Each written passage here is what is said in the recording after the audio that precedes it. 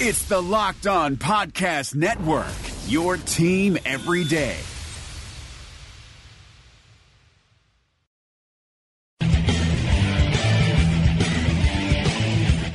You are Locked On Jazz, your daily podcast on the Utah Jazz. Part of the Locked On Podcast Network, your team every day. It is Locked On Jazz, coming to you on the 12th of February from a gorgeous San Francisco morning. We'll look at what the Jazz need to do to improve in the final stretch of the year, a matchup with the Warriors, and how are they since DeMarcus Cousins has come, and a Time Machine Tuesday. It's all coming up on today's edition of Locked On Jazz. Pow!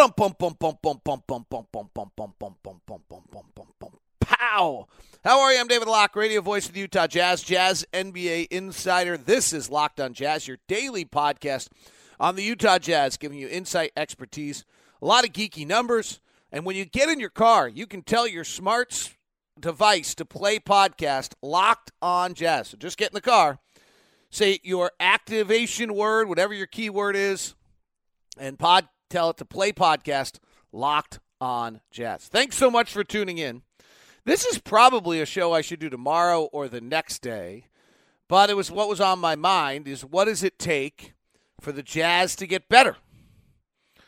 We also are probably at the point where it's worth taking a quick moment in each show of kind of like what happened last night in the playoff push. Last night, Houston beat Dallas 120-104. Minnesota beat the Clippers, giving the Jazz a little more window to make sure they're in. Oklahoma City beat Portland 120-111. It's a big story going on there. Russ shot a little bit more last night, 19 shot attempts, but Russ has been shooting less, and they've been getting better. Portland just had tough back-to-back losses. Tough back-to-back. Dallas, they let one slip away, and then Oklahoma City. Rodney's actually been shooting the ball pretty well for them. And then Denver beat Miami. As I said yesterday, my feeling right now is I don't think we can catch Denver or Oklahoma City. When you're talking 5 games in the loss column, 6 games in the loss column between now and the end of the season, that's a tremendous amount, having played 56 games. So our goal at this point, I think the best we can get is 4. Last night's events then are good for us because Portland lost, Houston did win, and then we also want to make sure we stay in the playoff picture. Sacramento is a playoff team as of right now by percentage points. So we're 2 games up on that, and we're a game out of the 4th spot in the Western Conference. Okay, so how do we get better down the stretch? Roster's set. I think there are 3 or 4 ways we can get better. The predominant one we can do is get better off of opponents' misses. We are currently 29th in the NBA after, according to Cleaning the Glass, on transition after a miss. Ron Boone talks about it all the time on the broadcast, run to score. We don't really run to score very well. We don't really have the personnel, frankly, to run to score. Like, who on our team is really a runner? Joe's not. Jay's not. Derek's not. Rudy's pretty good, but usually at the rim defensively. Donovan's a great athlete. He's not a great runner. And some of his numbers in transition are not elite. Rubio's not a runner. We don't have that backup point guard that's really a runner unless it's Dante. And that's where I think there is a little bit of a possibility of a little bounce here. Maybe Dante returns, and that increases our ability to run to score. I hate putting too much on Dante. The guy had 5 good games, and we got so excited. But that is, we're not great in transition. And we're particularly not very good off of the opponent misses. So if that's a statistical area where we are probably less, we don't have a team, we're not a particularly high athlete team. We're not a team that's gambling a huge amount defensively to try to create opportunities. We currently rank 14th in the league in forcing turnovers, which is fine. We're second best. I'd rather have us be a great defensive rebounding team than being out of position. And I'm really almost talking off misses. So we get that miss. Can we push a little? Can Ricky push it correctly? Can Donovan push it a little bit? Can Dante push it a little bit? That would be an area. The Jazz have started to use the shot clock in a more efficient manner than they have in the past, according to kind of what everyone says. I'm not a big pace of play guy, but there's no question that getting stuck in the bottom 4 seconds of the shot clock with regularity in the past years has made it hard on our team. Like, I don't think, like, there are reasons for it. We don't have good one-on-one players. We're running a system. We're trying to break people down. And that's why Quinn has really focused so much on thrust, which is playing earlier in the shot clock. And getting into things earlier so that you're not stuck in the final 4 seconds. We're not, this all matches up. Between 18 and 22 on the shot clock, we are the 8th team in the league in frequency, 8th least, and we're the 4th worst shooting team between 18 and 22. That's the window where it'd be nice if we can improve. Between 15 and 18 on the shot clock, we're middle of the pack, a little above. Between 7 and 15, when Quinn's offense kicks in, we're great. We're the 6th best shooting team in the league. Warriors are the best. And between 4 and 7 on the shot clock, we're the 3rd best shooting team in the league. Once you get into that late clock, we're middle of the pack. Here's what I think is really interesting about late clock. Is this year we're using 8% of our possessions late clock. Last year, we used the 6th most of anyone in the league at 9.5. And the year before that, we used the most in the league at 12.7. So there's been a huge, and the league as a whole, the transformation's incredible. According to NBA stats, which seems like it's wrong, teams were at 22, 19, 18, 17% in the final 4 seconds of the shot clock in the 15-16 season, and now the highest is Memphis at 13 and Detroit at 13. So there's been a movement away from that, but we have been on the high end of that. This year now, 0 to 4 on the shot clock. We're using those. We've dropped a decent amount of those, so that's good. We're using the shot clock better now. We just have to be better at it. I do think the defense can get a little bit better. I don't feel like we're defending great against. I've said this concern a million times, which is that the offenses are so great right now that even if you're having a great defensive game, it doesn't look great comparatively. I mean, the Warriors tonight have an offensive rating of a 116.1. Our defense this year, which I do think could be a little bit better, is 3.5 points better than the average offense in the league. I think we could be 4 or 5. Like, I think we got to take a jump. We got to get to about 104.0 in the final part of the season. We're at 105.3 for the season. We've been closer to that. Like, if you take our last 15 games, which have been a little bit of a mixed bag, frankly, we're at 104.9, and we're the 3rd best in the league. And I still think we could, Milwaukee's just incredible right now. We could be better than that. But let's take the last 15 games where we've been good. Again, we're still holding teams to 3 or 4 or 5 points better than the league average. Well, you hold the Warriors to 3 or 4 or 5 points above the league average, below the league average tonight, so we hold the Warriors down. Like, that's us having a good night. They'd still be the 8th best offensive team in the league. And this is my concern when we play the Rockets in Denver and some of these really good offensive teams. When we hold them 4 or 5 points below their league average, their offenses have become so good that you're holding them to 110, 108, 107, 106. Like, our offensive average is 108. So that's why I think how does the offense get better is the question. But I do think we can get defensively better. I've got one more on lineups I want to touch on, and then we'll we'll touch in on what's going on with the Warriors since DeMarcus Cousins, and then we will do our Time Machine Tuesday. It is February. It is Valentine's Day. Hyundai always has a lot of fun with it. It's the time to love your vehicle from Murdock Hyundai. The 2019 Elantra is only $13,990. The North American Utility Vehicle of the Year, I've been telling you about the whole time, and now it's been given awards. The North American Utility Vehicle of the Year is the Hyundai Kona, the little SUV, zippy, fast, fun, for only $299 a month. And anytime you're dealing with Hyundai, you're getting America's best warranty, a 10-year, 100,000-mile powertrain, and Hyundai Assurance. As always, it's the no-regret Murdock experience with Tyson down in Linden and the crew, Jason and all the crew up in Murray.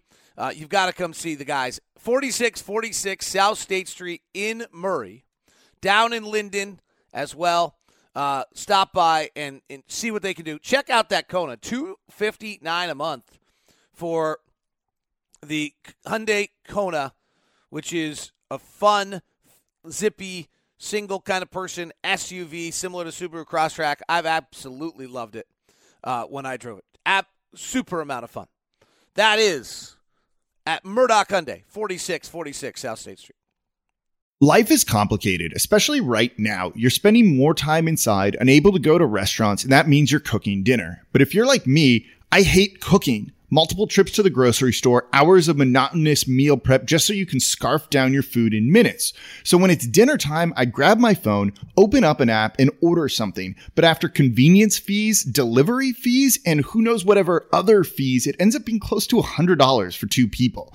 But then I met Freshly. Just put up your feet and relax while Freshly chefs and nutritionists do all the hard work. All you do is heat for 3 minutes and dinner's done. Imagine a better for you golden oven fried chicken, steak peppercorn with sauteed carrots and French green beans, and my personal favorite, buffalo chicken with loaded mashed cauliflower. It's got fewer carbs.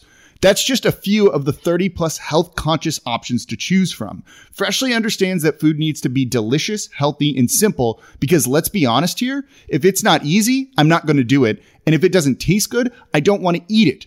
Freshly is offering our listeners $40 off for their first two orders at freshly.com/lockedonnba. That's freshly.com/lockedonnba. All right, lineup-wise, I don't know exactly what Quinn could do. We've seen him now play with Royce O'Neal, but there's some interesting things to our lineup. So our starting lineup really just has a hard time scoring. It's in the 15th percentile of all offensive lineups. And if you look, we have, at this point of the season, according to Cleaning the Glass site, we have eight lineups that have played 100 possessions. 3 of them are good offensively. 5 of them are not. So the 3 that are good offensively are the lineup we use the most: Rubio, Mitchell, Ingles, Crowder, Gobert. This lineup is great. 78th percentile overall, 119 points per 100 possession offensively, 105 defensively, plus 14. It's terrific. Goes to the line a lot. Fouls a little bit too much, does a lot of things really well. The next one that's really good is Donovan Mitchell, Royce O'Neal, Joe Ingles, Jay Crowder, Rudy Gobert. Offense is incredible. Defense is incredible. It's one of the best lineups in the NBA right now for 119 possessions. Donovan, Royce, Joe, Crowder, Gobert. We have our third lineup that's good offensively is Rubio, Mitchell, Ingles, Crowder, Favors. So it's the same thing as our main lineup, but it's Favors instead of Gobert. It's plus 25. Its offense is a 127 in the 91st percentile. It's great at everything. It does an offensive rebound very well. Okay, fine. So those are the 3 lineups that are working. All 3 of them have Jay Crowder with a big. All 3 of them have Joe Ingles. All 3 of them have Donovan Mitchell. 2 of the 3 have Ricky Rubio. What's the struggle we're having is we have a bunch of lineups that offensively are really bad. Donovan, Royce, Joe Ingles with Favors and Gobert is the 14th percentile offensively. Our starting lineup is in the 15th percentile offensively. That it really struggles. So our offensive lineup, our starting lineup every night is just purely based on defense. It just isn't. It has to be elite defensively. It just cannot score at a rate good enough any other way. It's plus 1.7 for the season, so it's done it. It's in the 85th percentile, and the lineup I just mentioned to you of Mitchell, O'Neal, Ingles is in the 95th percentile. So those lineups are great defensively and are a little better than all of our other lineups, but offensively really scuffle. Somewhere here, Quinn is going to have to figure out another positive lineup. So what we have right now, the way I look at it, our main core lineup is Rubio, Mitchell, Ingles, Crowder, Gobert. That's our primary five. Some variation of that with Favors and Gobert on the floor is like this just lineup we put out there for 10 minutes a night to get through 10 minutes. It just happens to be the first 5 minutes of each quarter. Then we're trying with Ingles and Favors and other little pieces of magic to find a way to come up with a secondary lineup that has success. And that's been that Joe-Derek combination. It's good for the team. It's bad for Joe statistically, but it's good for the team. And generally has been +4 for the season when that's on the floor. And there's some good little match lineups in there. Predominantly, the time it's happened the most is with our starters. Now, if you go take Gobert off the floor, you can look at it a little differently. But that's going to be Quinn's next task. And this is the next area where the Jazz can improve. Can the Jazz find a way to find a lineup, Exum, Korver, Ingles, Crowder, Favors. Ingles, Favors combination that works. I think that's going to be really vital for the Jazz success. So that's kind of my next one in there. And then I do think Dante's return, he brings just an aspect of this team we haven't had before. Royce O'Neal is terrific, will not have to guard Damian Lillard at 30 feet when Dante's available. And let some guys work to their strengths. All right, let's look at the Warriors. Since DeMarcus Cousins has returned, how good are they? Well, they're the number 1 offense and the number 2 defense in the league over the last 10 games. Their free throw rate is up. Their effective field goal percentage, which weighs three-point shooting, is number 1 in the league. Their defensive effective field goal percentage is number 1 in the league. They are not defensive rebounding at the same rate. So clearly, with DeMarcus, they're incredible. Not so fast. The starters have played 100 minutes together. With DeMarcus, they're negative. Their offense is great, 115.7. But the defense is a 115.9. So they are a little negative. For the Warriors to be negative is a big deal, though, frankly.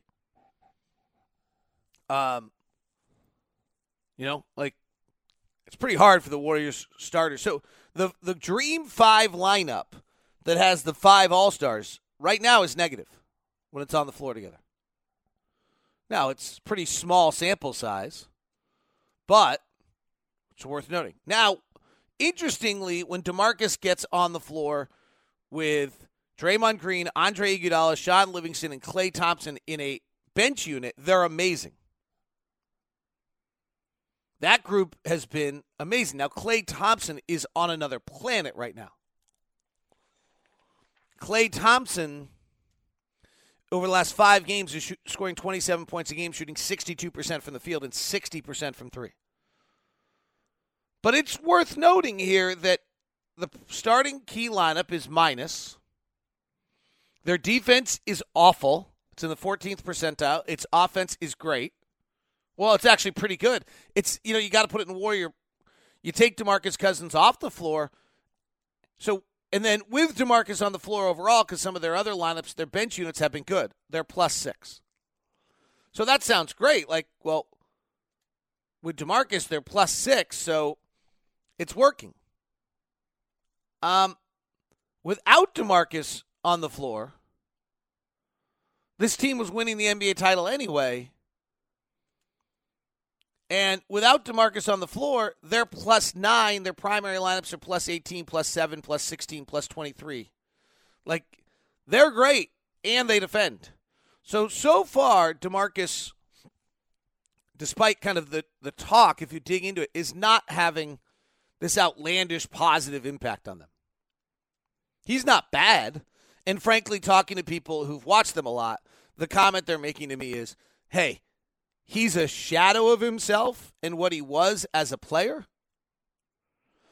Coming off the Achilles, he can't jump. He can't do a lot of things. He's not great in the pick and roll. He's not great in transition, all the things you thought. But they've had Kayvon Looney, Zaza Pachulia, JaVale McGee, Damon Jones play that position. Even a limited DeMarcus is better than that. But it's worth noting, at least. Now, frankly, with Damon Jones, they were -8.4 less.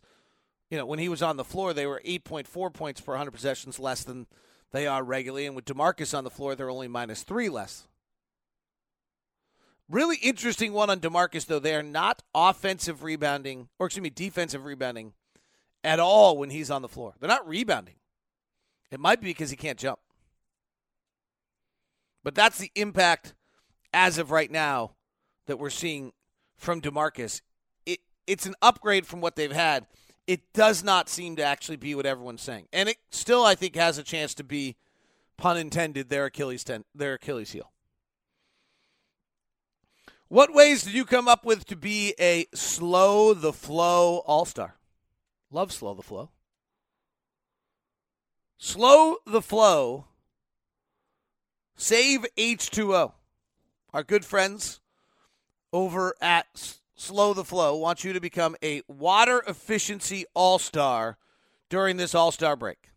The little subtle things you can do to improve our community. What are they? Well, I have talked about it. Personally, for me, it's while I'm playing with my Quip-style toothbrush or my face washer, then I take the time to make sure that I turn off the water. I now use my Google little thing and tell it to set a timer when I get in the shower. See, we're streaky. Right now, there's water coming out of the sky every day. But we still have serious water worry. Even though it's the winter, there's a lot you can do. Slowtheflow.org has plenty of ways for you to conserve water in the home. Shortening that shower time by 1 less minute every day, you save 1,875 gallons of water a year. I'm setting the timer to 4 minutes now. If you shower 1 less minute every day, you save 1,875 gallons. If you switch to an ultra-low-flow shower head, you'll save as much as 2.5 gallons every minute you shower. We're all big fans of Utah, so do what you can. Slowtheflow.org. Slow the flow. Save H2O.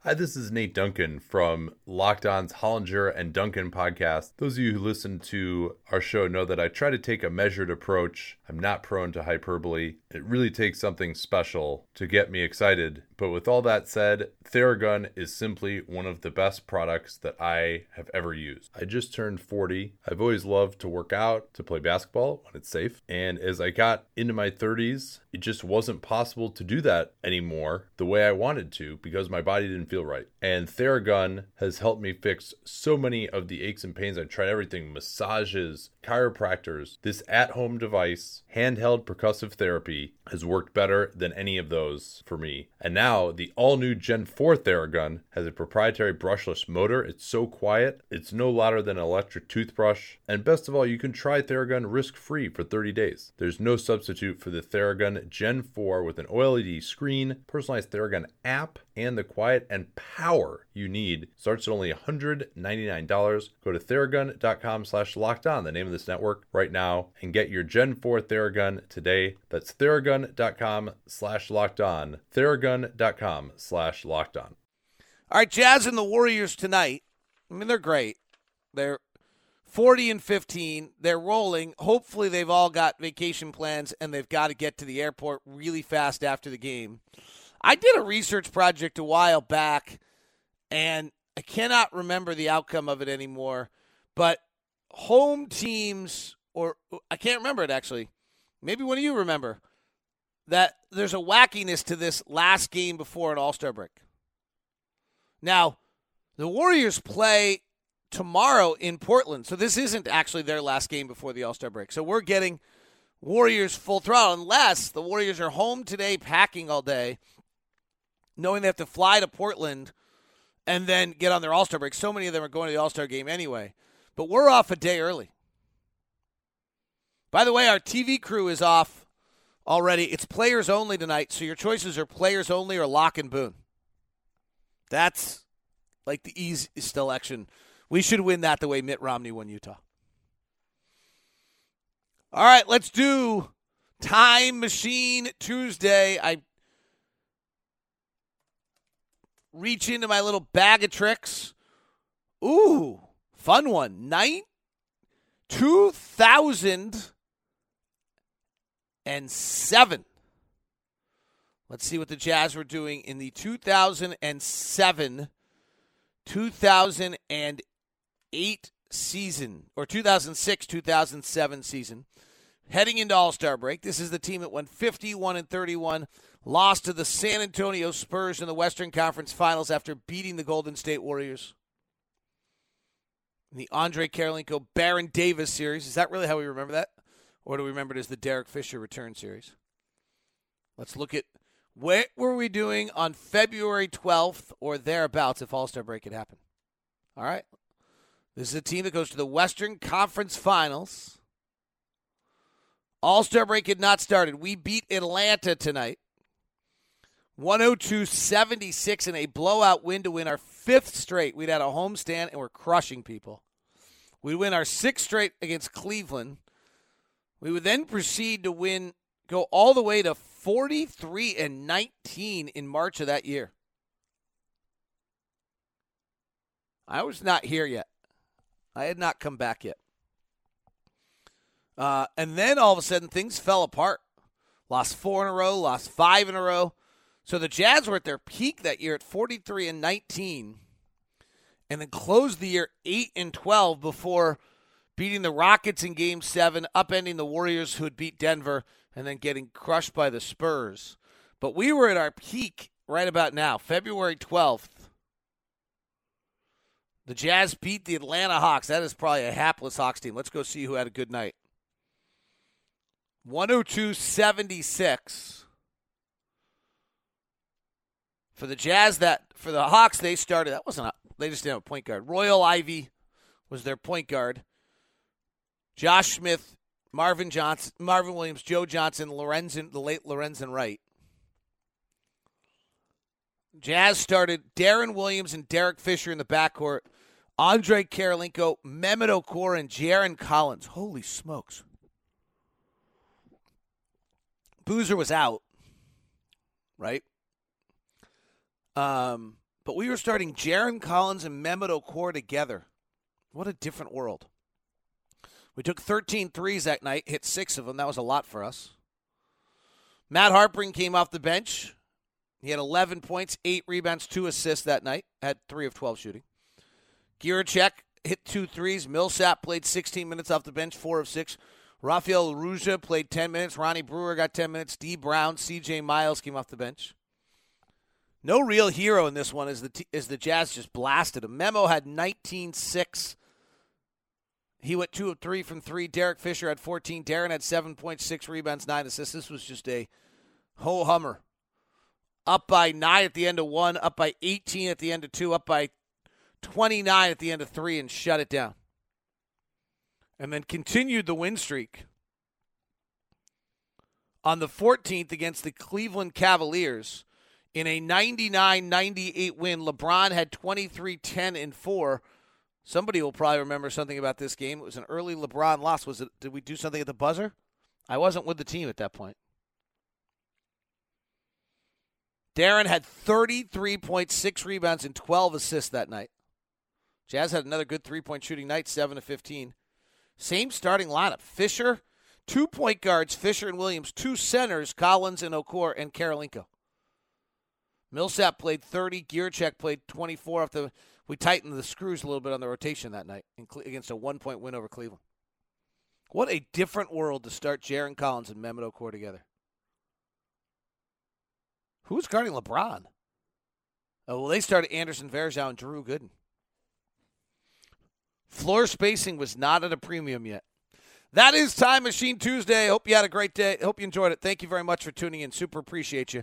And when you get in your car, make sure you tell it to play podcast Locked on Jazz, and you can now go to Locked on NBA. Ben Golliver, the Washington Post, is on with the guys today. Hope you enjoy the show.